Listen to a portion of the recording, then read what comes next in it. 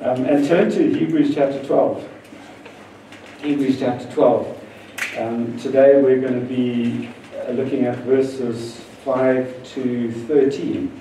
Hebrews chapter 12, verses 5 to 13. I'm going to read through it now. And it isn't there in a big chunk, Colby, on the overhead, but the verses will come as we deal with them. So, Hebrews 12, verses 5 to 13. And have you forgotten the exhortation that addresses you as sons? My son, do not regard lightly the discipline of the Lord, nor be weary when reproved by him. For the Lord disciplines the one he loves, and chastises every son whom he receives. It is for discipline that you have to endure. Talking about hardship, the hardship of life. It is for discipline that you have to endure. God is treating you as sons and daughters. For what son is there whom his father does not discipline? And if you are left without discipline, in which all have participated, then you are illegitimate children and not sons. Besides this, we have had earthly fathers who disciplined us, and we respected them. Shall we not much more be subject to the Father of our spirits and live? For they disciplined us for a short time as it seemed best to them, but he disciplines us for our good, that we may share in his holiness. For the moment, all discipline seems painful rather than pleasant. Almost feels like an understatement, doesn't it? But later it yields the peaceful fruit of righteousness to those who have been trained by it. Therefore, lift your drooping hands, strengthen your weak knees, and make straight paths for your feet, so that what is lame may not be put out of joint, but rather be healed. This is God's word. So last week, we were exploring the importance of having realistic expectations. We talked about expectations, didn't we? And if our expectations are not based on reality, then we're setting ourselves up for a lot of heartache and disappointment. And Hebrews teaches us that if we understand reality, we should expect life to be like a marathon race. It's as simple as that. And marathon races are hard. Marathon runners suffer. They have to endure. I don't know about you, but I had the build for cross-country when I was at school. And so I used to do a lot of cross-country running. And I can assure you, I didn't do it because I enjoyed the actual running.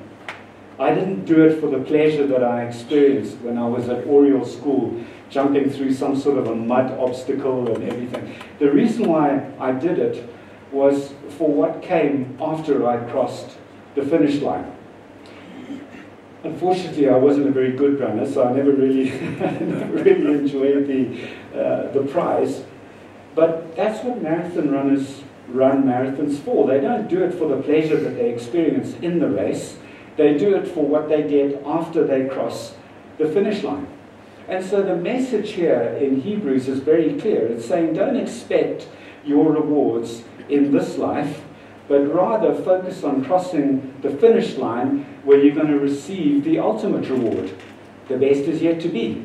The reward that God will give us when we get to heaven, and then the reward of spending an eternity with God in heaven. And this is why finishing the race is just so important. Do you remember the words of John Stephen Akhwari of Tanzania? He was sent 5,000 miles to run a marathon race in the Mexico 1968 Olympics. And fairly close to the start, he fell and dislocated his knee. And so they had to put his knee back into joint. And then he was experiencing a lot of pain. But he finished the race. And these were the words that he said. My country didn't send me 5,000 miles to start the race, but to finish the race. It's the same for us. God hasn't given us life in his family just to start the race. He's given it to us so that we will finish the race, so that that reward will be given to us. And so we asked the question, and we answered the question, how can I make sure that I finish the race? And there were two things. First of all, we need to toss away, throw away, And then the second thing that we need to do is we need to look to Jesus. So we carry a lot of excess weight in life. Remember, we talked about this. Things that are not intrinsically bad, but we need to get rid of them so that we can be race fit. It doesn't make sense to carry a kitchen sink on a hike. But a kitchen sink, nothing wrong with a kitchen sink, it's just going to weigh you down on a hike. So we get rid of these things that are holding us back. And then things that are bad, things like sin, we need to get rid of those because they're just going to hamper us, it's just going to trip us up in the race. And then we look to Jesus, because just simply focusing on throwing away excess weight and sinning is not going to get us there. We need to recognize that it's actually Jesus who makes it all possible. He makes it possible for us to throw away the excess weight and the sin. And so we look to Jesus and his credentials. He is the author and perfecter of our faith. Remember, author speaks of him being the pioneer, of being the pathfinder, of being the guide. He's going to be guiding you in the race. He's the perfecter of our faith in the sense that he's removed all the roadblocks. There's still obstacles, but he'll help us to get through those. But all the roadblocks to crossing the finish line, he's removed. He's the perfecter of our faith. He did it for joy. We must also do it for joy. He did it. He suffered and endured on the cross for the joy of knowing that he would spend eternity with each one of us. We endure because we know that we're going to spend eternity with God. And the thought of that, the joy of doing that, keeps us going. We also look to Jesus at his position. After he had finished the race, it says he sat down at the right hand of the Father. That position of sovereignty, of power and control, of governance over the whole universe. But he only sat down after the race. And we will also sit down with Christ. The Bible tells us that we will rule with Christ over the new heavens and the new earth. He will be above us and we will rule under him. And so we remember that. It helps us to keep going. It makes it worthwhile to throw off the excess weight. And then, of course, endurance. Sometimes God calls us to obedience, which will result in suffering. But how many of us have actually suffered to the point of shedding our blood like Jesus did on the cross? And so this was what we talked about last week. Now, since marathons involve suffering and hardship, how are we going to cope? And this is what we're going to be talking about today. It's the big idea of today's sermon. How do we cope with the fact that life often brings hardship and suffering? And what we need to do, the big idea of today's passage, is to view that suffering and that hardship as discipline. And so here's a roadmap of where we're going to be heading today. The first thing that we need to do is we need to identify or define what discipline actually is. Because the biblical Greek word for discipline is slightly different in meaning to what we would say discipline is. And so we're going to have a look into that, because I don't want you to get confused. And then we're going to move on to why does God discipline us? It's all coming out of the passage, and how should we respond? So first of all, what is discipline? Well, that Greek word that's translated discipline, it's used 6 times in the passage. So we know it's an important concept, an important theme. In fact, it's central to this passage. And it's used both as a noun, paideia, and also as a verb, paideo. So that's the original Greek biblical word for discipline. What does discipline mean in English? It means to train someone to obey rules or a code of behavior using punishment to correct disobedience. So we're immediately looking at that and we're thinking, every time that this word discipline comes up in the passage, does it mean that God is only talking about punishing us for disobedience? Or is there another dimension? Are there other dimensions to what that biblical word discipline means? So what we're going to do is we're going to just look at that definition and see whether it is borne up by the passage, and also look to see whether there's evidence that actually spreads that definition further. So first of all, it says to train someone. So is it training? Well, just look at verse 11. It says, for the moment, all discipline, paideia, seems painful rather than pleasant, but later it yields the peaceful fruit of righteousness to those who have been trained by it. So the biblical concept of discipline is that it involves training. That word there, do you recognize it, gymnazo? It's the same word that our word gym comes from. So when you go to the gym, you go to train. So paideia involves training. But the definition says that to discipline is to train using punishment to correct disobedience. Is that the case in the passage? So let's have a look in verse 6. It says there, for the Lord disciplines, paideia, the one he loves, and here's another word, chastises, mastaguo, every son whom he receives. That word, mastaguo, in the Greek, means literally to whip or to scourge. He's using it figuratively here, but that was the original meaning of the word. It was to whip or to scourge, which means that the writer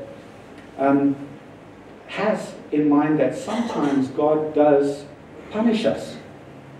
But notice that the Lord disciplines and chastises. He's not saying disciplines by chastising.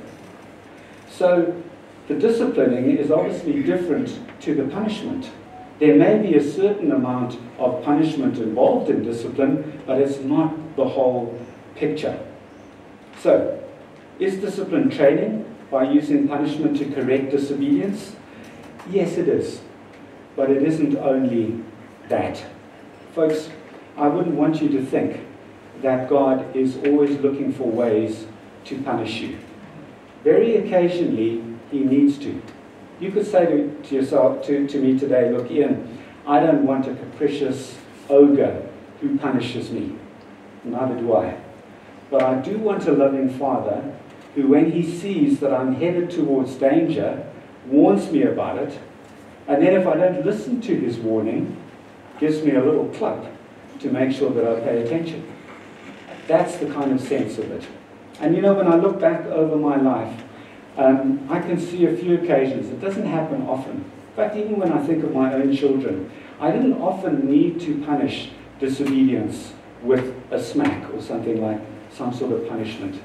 Didn't often need to happen, but sometimes it does need to happen. But there's so much more. So, it's about training. It is about punishment occasionally for our own good from a loving Father. And you know, I just have to say also as an aside, many of us have a picture of God as being like our Father. So this idea that God might punish us, that might be really scary and upsetting to you because you had a father who maybe punished you excessively or didn't punish you with wisdom or didn't punish you with love. We're not talking about that. We're talking about a Father who loves us, who's doing things for our best. So is it training? Is it using punishment to correct disobedience? Yes, but that's only a part of the picture. And then the last part of the definition is that it talks about rules and the code of behavior. Is it only about rules and only about obeying a code of behavior? I don't think so. You know, the athletic imagery that's used, running a marathon and exercising in the gym, it implies, the next slide, that paideia is not only about training someone to obey the rules or a code of behavior, but it's also about training to develop character and to develop muscle and strength. That's what you do when you're training in the gym. So you're not following a particular code of conduct, but you are exercising in order to build muscle. And so God allows hardship to happen in our lives so that he can train us, so that he can develop our endurance, so that he can develop our struggle muscles. The wonderful thing is that he's in control of all of that, so he doesn't allow anything too big to come along, just enough to strengthen us, to prepare us for the next struggle that's coming along in life. So let's just close now in this section of definition and talk about what discipleship, that biblical Greek concept of discipleship, really was. That English word discipline and the way it's defined, it's only part of what the Greek word means. At the time, it was used to refer to bringing up children. Children that need direction, teaching, instruction, training, coaching, and discipline as we've defined it today. So it wasn't just the discipline as we've defined it, obeying a code of conduct, being punished if you don't. It was also about giving direction, it was about teaching, it was about instructing them, perhaps in some sort of skill that they could use in life. I'm sure Jesus was instructed by his Father in how to become a carpenter. It was about training, it was about coaching.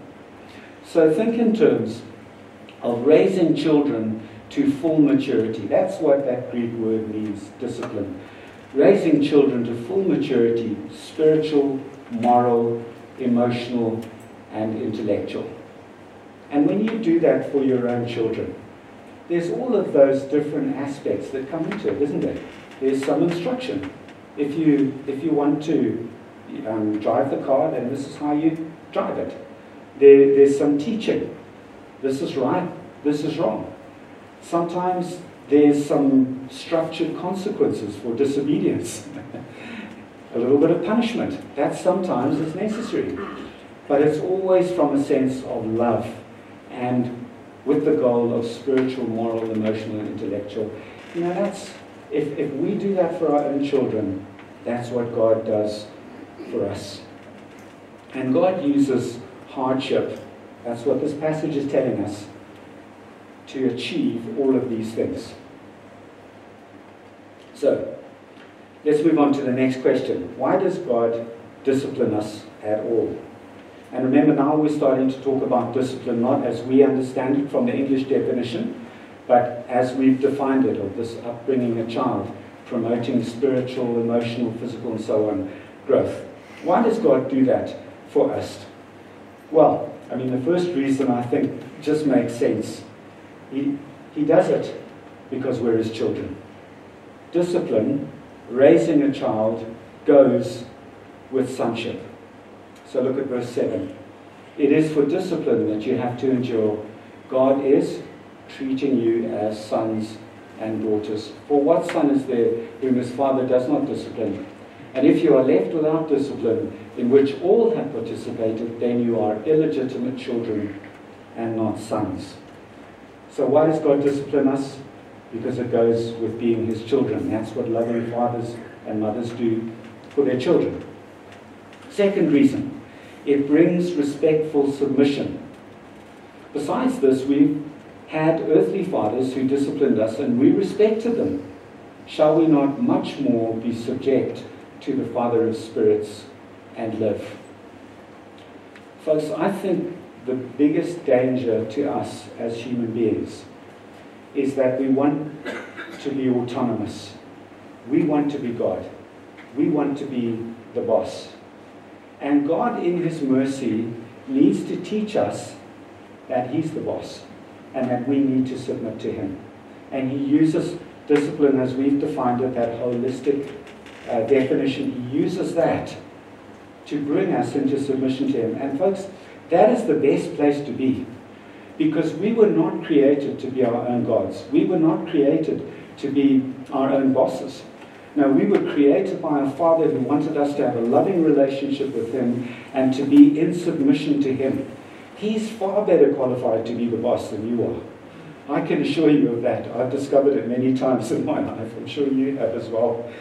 And so this is what discipline does. It brings that respectful submission. It brings us to that place where we respect God and we're prepared to submit to him, because that's what's best for us as his children. So, he disciplines us because it goes with being children. It brings us into respectful submission. But there's another reason, and I love this one, because we always talk about the fact that we want to be a transformational church. a place where people can be changed, where we can look at our lives and say, I'm not the same person today that I was a year ago, and I'm not going to be the same person in a year's time that I am today. Transformation, that's what we want to be. And so look at verse 10. It says, for they, referring to our earthly fathers, disciplined us for a short time as it seemed best to them, but God disciplines us for our good, that we may share in His holiness. So what he's doing here is he's contrasting the discipline of earthly dads with that of our heavenly dad. Our earthly dads disciplined us for a short time while we were still children. But our heavenly dad continues to discipline us, even as adults, over the full length of our lives. Why? For our good, that we might share in His holiness. I think it's important to differentiate between the discipline that a father brings and the discipline that God brings. You know, many fathers discipline their children, and mothers as well, in a way that seems best to them, but often it falls short, doesn't it? Because we're just failed human beings. We don't necessarily do it in the right way. Sometimes we're doing it from the wrong motives. But our Father in heaven is not like that.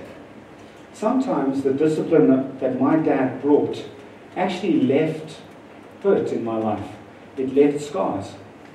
But our Heavenly Father is not like that, because He's perfect. And believe me, I don't judge my earthly dad, because I know I've done the same things to my children as well. But thank God we have this earthly Father who's doing it not just in a way that seems best to Him, it's in a way that He knows is best for our good, that we may share in His holiness. And I don't know if you've noticed this, but when I'm sharing in the holiness of God, when I'm becoming more and more like God, and there's no conscious sin in my life, or I'm not indulging any bad habits, it's actually the best place to be. It's a wonderful space to be in. And that's God's goal. He wants us to be living the way He originally created us to be. And He created us to be like Him, to be images of Him, to be holy. And so that's why He disciplines us, because He knows it's bad for us. And we know that when we're not walking in obedience to God, it's a miserable place to be, especially as sons and daughters of God, because the Holy Spirit is constantly talking to us and saying, no, Ian, this is not right, this is not good, there's no peace. Look at Romans 8:28. And we know that for those who love God, all things work together for good. Whatever is happening in your life, good things, and, as we've seen from today's passage, bad things. Things that are bringing hardship and suffering. God works in all things together for the good for those who are called according to His purpose. Now listen to what His purpose is. For those He foreknew, He also predestined, here's the purpose, to be conformed to the image of His Son. That's what God wants for you. He wants you to be holy. He wants you to be conformed to the image of His Son. To be like Jesus, to be pointing people to Jesus. And so He will do whatever it takes in our lives to make sure that we are gradually being changed and transformed into the likeness of Christ. So, verse 10 contrasts the discipline of earthly dads with that of our Father in heaven. And I just have to say again, you know, if you had a harsh father who didn't discipline you fairly, this is not what we're talking about. We need to go beyond that and ask God and the Holy Spirit to help us see just how much God loves us. In fact, He is love. The Bible doesn't say He's loving, it says He is love. So we're contrasting, we've done that, discipline of earthly fathers with our Father in heaven. And then in verse 11, it contrasts the present pain that we experience in the race, in the marathon race, with the future outcome. We should always be doing that, hey? Looking to see what this is achieving. So it says there, for the moment, All discipline seems painful rather than pleasant, but later it yields the peaceful fruit of righteousness to those who have been trained by it. Let's look at the next slide. I often think of a rugby team. You know, none of that is really pleasant. It's not much fun to be doing tackling practice, unless you're a bit of a psycho like Matthew. He loves doing tackling practice, or he used to. But it's not fun. It's painful. It's uncomfortable. Pushing the scrum machine. But you know, the coach is doing it to prepare you for the game. And all of those teams that are preparing for the World Cup, just imagine the pain and the suffering and the hardship that they're going through, preparing themselves for the World Cup. There's going to be instruction involved, there's going to be training involved, there's going to be a little bit of punishment involved. If you guys are not going to listen to what I'm saying, you need to run around the field 5 times. It all happens, doesn't it? But the goal of it is not the pain and the suffering, it's what comes if they win the World Cup. It's the same for us. It's what comes when we cross the finish line. God's discipline just makes us steadily more righteous, more and more like Christ. And being more like Christ, it actually carries its own priceless reward because of the fruit that it produces. The writer obviously wants to emphasize peace there. Could we just go back to it? Where are we? Verse 11, yeah. The peaceful fruit of righteousness. You know, the more righteous we become, the more like God we become, the more peace we enjoy in our lives. And don't you find that peace is just one of the most important, valuable commodities in life? I could be going through almost anything, but if I have peace, there's no peace for the wicked, isn't it? If I have peace, then I can get through it. Right, the Apostle James, he said this. Let's just go to, there it is. He says, "Count it all joy, my brothers." In other words, look at the pros, look at the cons, and arrive at the bottom line. The bottom line, once you've done all of that counting, what should be counted? We should count it joy. When you meet trials of various kinds. Why would it be counted as joy? He says, "For you know that the testing of your faith produces steadfastness, endurance, perseverance," all the same word. "And let steadfastness have its full effect, that you might be perfect and complete, not lacking anything." Folks, it's almost as if he's saying that perseverance is like a coach working on our lives. He works on our lives. And we must allow him, steadfastness, to do his complete work in us. Why? So that we will be perfect and complete, lacking in nothing. You know, often we don't keep going. Sometimes we don't endure. And so perseverance isn't able to finish the work that God wants it to do in us, so that we will be perfect and complete, lacking in nothing. So just to sum this bit up, that next slide, discipline is hardship with a purpose. Oh, sorry, actually I didn't put it as a slide. Discipline is hardship with a purpose. So, God disciplines us because it goes with sonship, it brings that respectful submission, puts us into right position with God, and it transforms us. Now, if this is the case, how should we respond? And this comes in verses 12 and 13, where he tells us very accurately how we should respond. Verse 12. "Therefore, lift your drooping hands and strengthen your weak knees." The first thing that we need to do when we're going through hardship and trial is to encourage ourselves. We actually need to self-counsel. It's very important, folks. We need to learn how to counsel ourselves.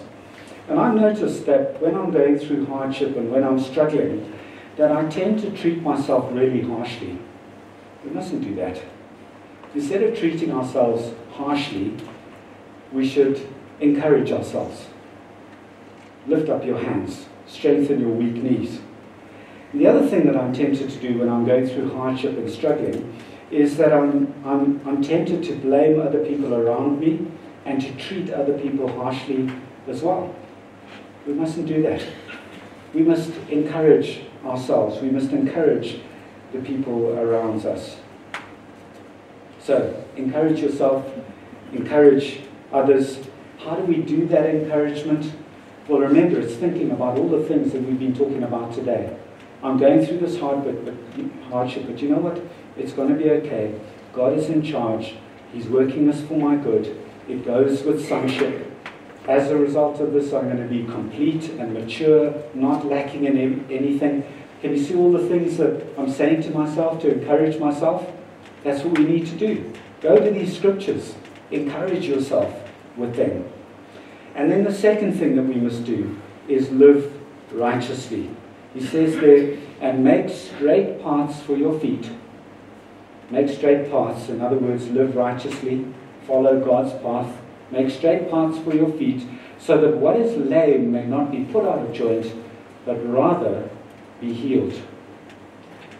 Folks, what happens when God brings pressure in our lives? I had a particular experience of this when I had a sinus infection for a full year and ended up having 2 different operations to try and sort it out. What I discovered when that pressure increased in my life because of circumstances, I discovered that actually there was some lameness in me. I was lame in certain areas. I was weak in certain areas. And those weaknesses, that lameness, needed to be healed. Now, if you're lame, you need to make sure that you walk on a nice, steady path so that over time your lameness can be healed, isn't it? You don't want to be going bundu bashing when you're lame, because it's just going to make your lameness worse. So what he's saying here is that walk in God's paths. Do things the way that God wants you to do them, so that whilst you're doing that, you have a chance to be healed. And that's what's going to happen. God will, He's not exposing that lameness just to make you feel bad about yourself. And that's where it's so tempting to be hard on yourself. Because you start to realize, gee, I'm weak. I'm weak in this particular area. I've got a real anger issue. Instead of getting down on myself, just say, okay, God is exposing that because He wants to deal with it. Now, I'm not going to do sinful things. I'm not going to try and escape from the pain, maybe by drinking too much or hitting pornography sites or whatever it might happen to be, doing wrong things. No, I'm not going to do that. I'm going to carry on walking on the straight and narrow path so that my lameness has a chance to be healed. So just in conclusion today, folks, it's important for us to have the right expectation of life. Let's go and face the future with the expectation that life is like a marathon race. It is hard. It is tough. And then let's have this view that the hardship and the toughness that we experience is actually designed by God to make us better, to make us more and more into His likeness, to train us, to make us stronger for the next obstacle in the race, so that we'll be able to go that and keep going until we cross the finish line. That's the way that we need to view life. Let's just pray together.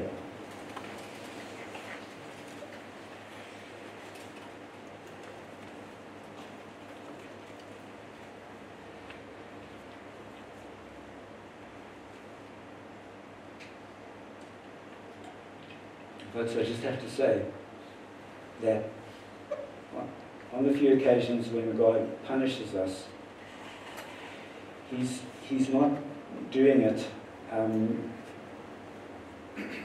so that we'll be, He's not doing it, we're not saved, let me put it this way, we're not saved through that punishment. The reason why we're saved is through faith in Christ, through His death and His resurrection and what He suffered on the cross.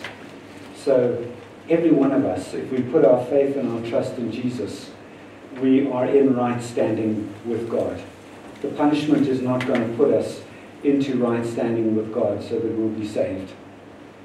It's happening for our own good, to protect us, and to make sure that we just keep running the race until we cross the finish line. Let's just pray. Father God, I just want to pray for every person here. I know that we'll all be responding to this word in so many different ways, depending on what we're experiencing in our lives, and also depending largely on the experience that we had with our own fathers and the way they raised us. Father, I'm just asking that you would take away any confusion here. I pray that you would take away any deceit that Satan would seek to bring because of the experiences that we've had in the past.